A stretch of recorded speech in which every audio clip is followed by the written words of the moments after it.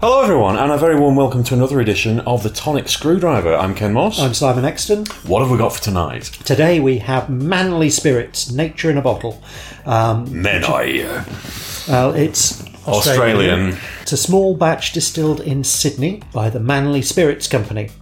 And it has some infobollocks. It says, inspired by sunrise swims through the crystal clear waters of Manly's famed marine sanctuary, Manly Spirits Australian Dry Gin is handcrafted at Sydney's Northern Beaches' first artisan distillery.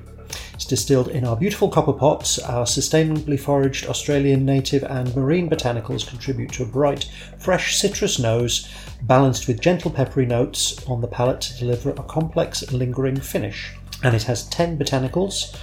There are the traditional gin botanicals with orange peel, sea lettuce, finger lime, anise myrtle, and mountain pepper leaf. It's a really, really nice looking bottle. It's like sort of a pale turquoisey blue with embossed glass, silvery top with an embossed gourami on it. It's a really nice looking bottle for people who sort of turn bottles into lamps and things. That would be a good one. So that would be winging its way to my little sister. But we're here to talk about what's inside the bottle. That's quite powerful. It's 43%. Yeah. Kicks a punch, but it doesn't really feel like it's doing it. Oh, I don't know. I think this is quite smooth. You can certainly taste the alcohol in it. Like I say, it kicks a punch, but it's not a Vilnius boot to the back of the throat job. It's quite sharp, and there is the vaguest hint of a bitter aftertaste. Now, I don't know. I didn't recognise many of the flavours that you just read out, so I don't know whether it does taste of any of that at all. You can smell the citrus coming off it. It's subtle. It doesn't hit you with a very heavy smell of citrus, but it's there. It tastes lovely. You can taste the orange peel, but it's subtle and it's in the background. It's very sort of marine flavours. It reminds me of some of the samphire gins that we've had.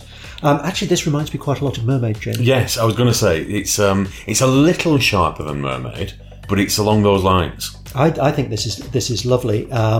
It has a nice aftertaste. There's no bitterness in that at all. I couldn't describe it. I suspect it's one of the Australian botanicals that I just don't know the flavour of, but it's lovely. And it does catch in the throat a little bit, actually. Maybe you're drinking it too fast. Is there such a thing? It's nice to savour these things. Although I could drink this pretty quickly, actually. What are we thinking? I'm going to give that a 4. Definitely 4. I'm just debating whether this is 5 territory. Do you know, I think it is. Is it? Because it's so interesting. It is interesting, and we do like interesting gins. Yes.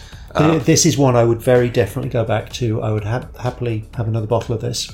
It's just a little too sharp for 5 territories for me, but it's very well made, very well presented. Good effort all round, guys. Yes, absolutely delicious. Bottle looks beautiful. I hope they do well.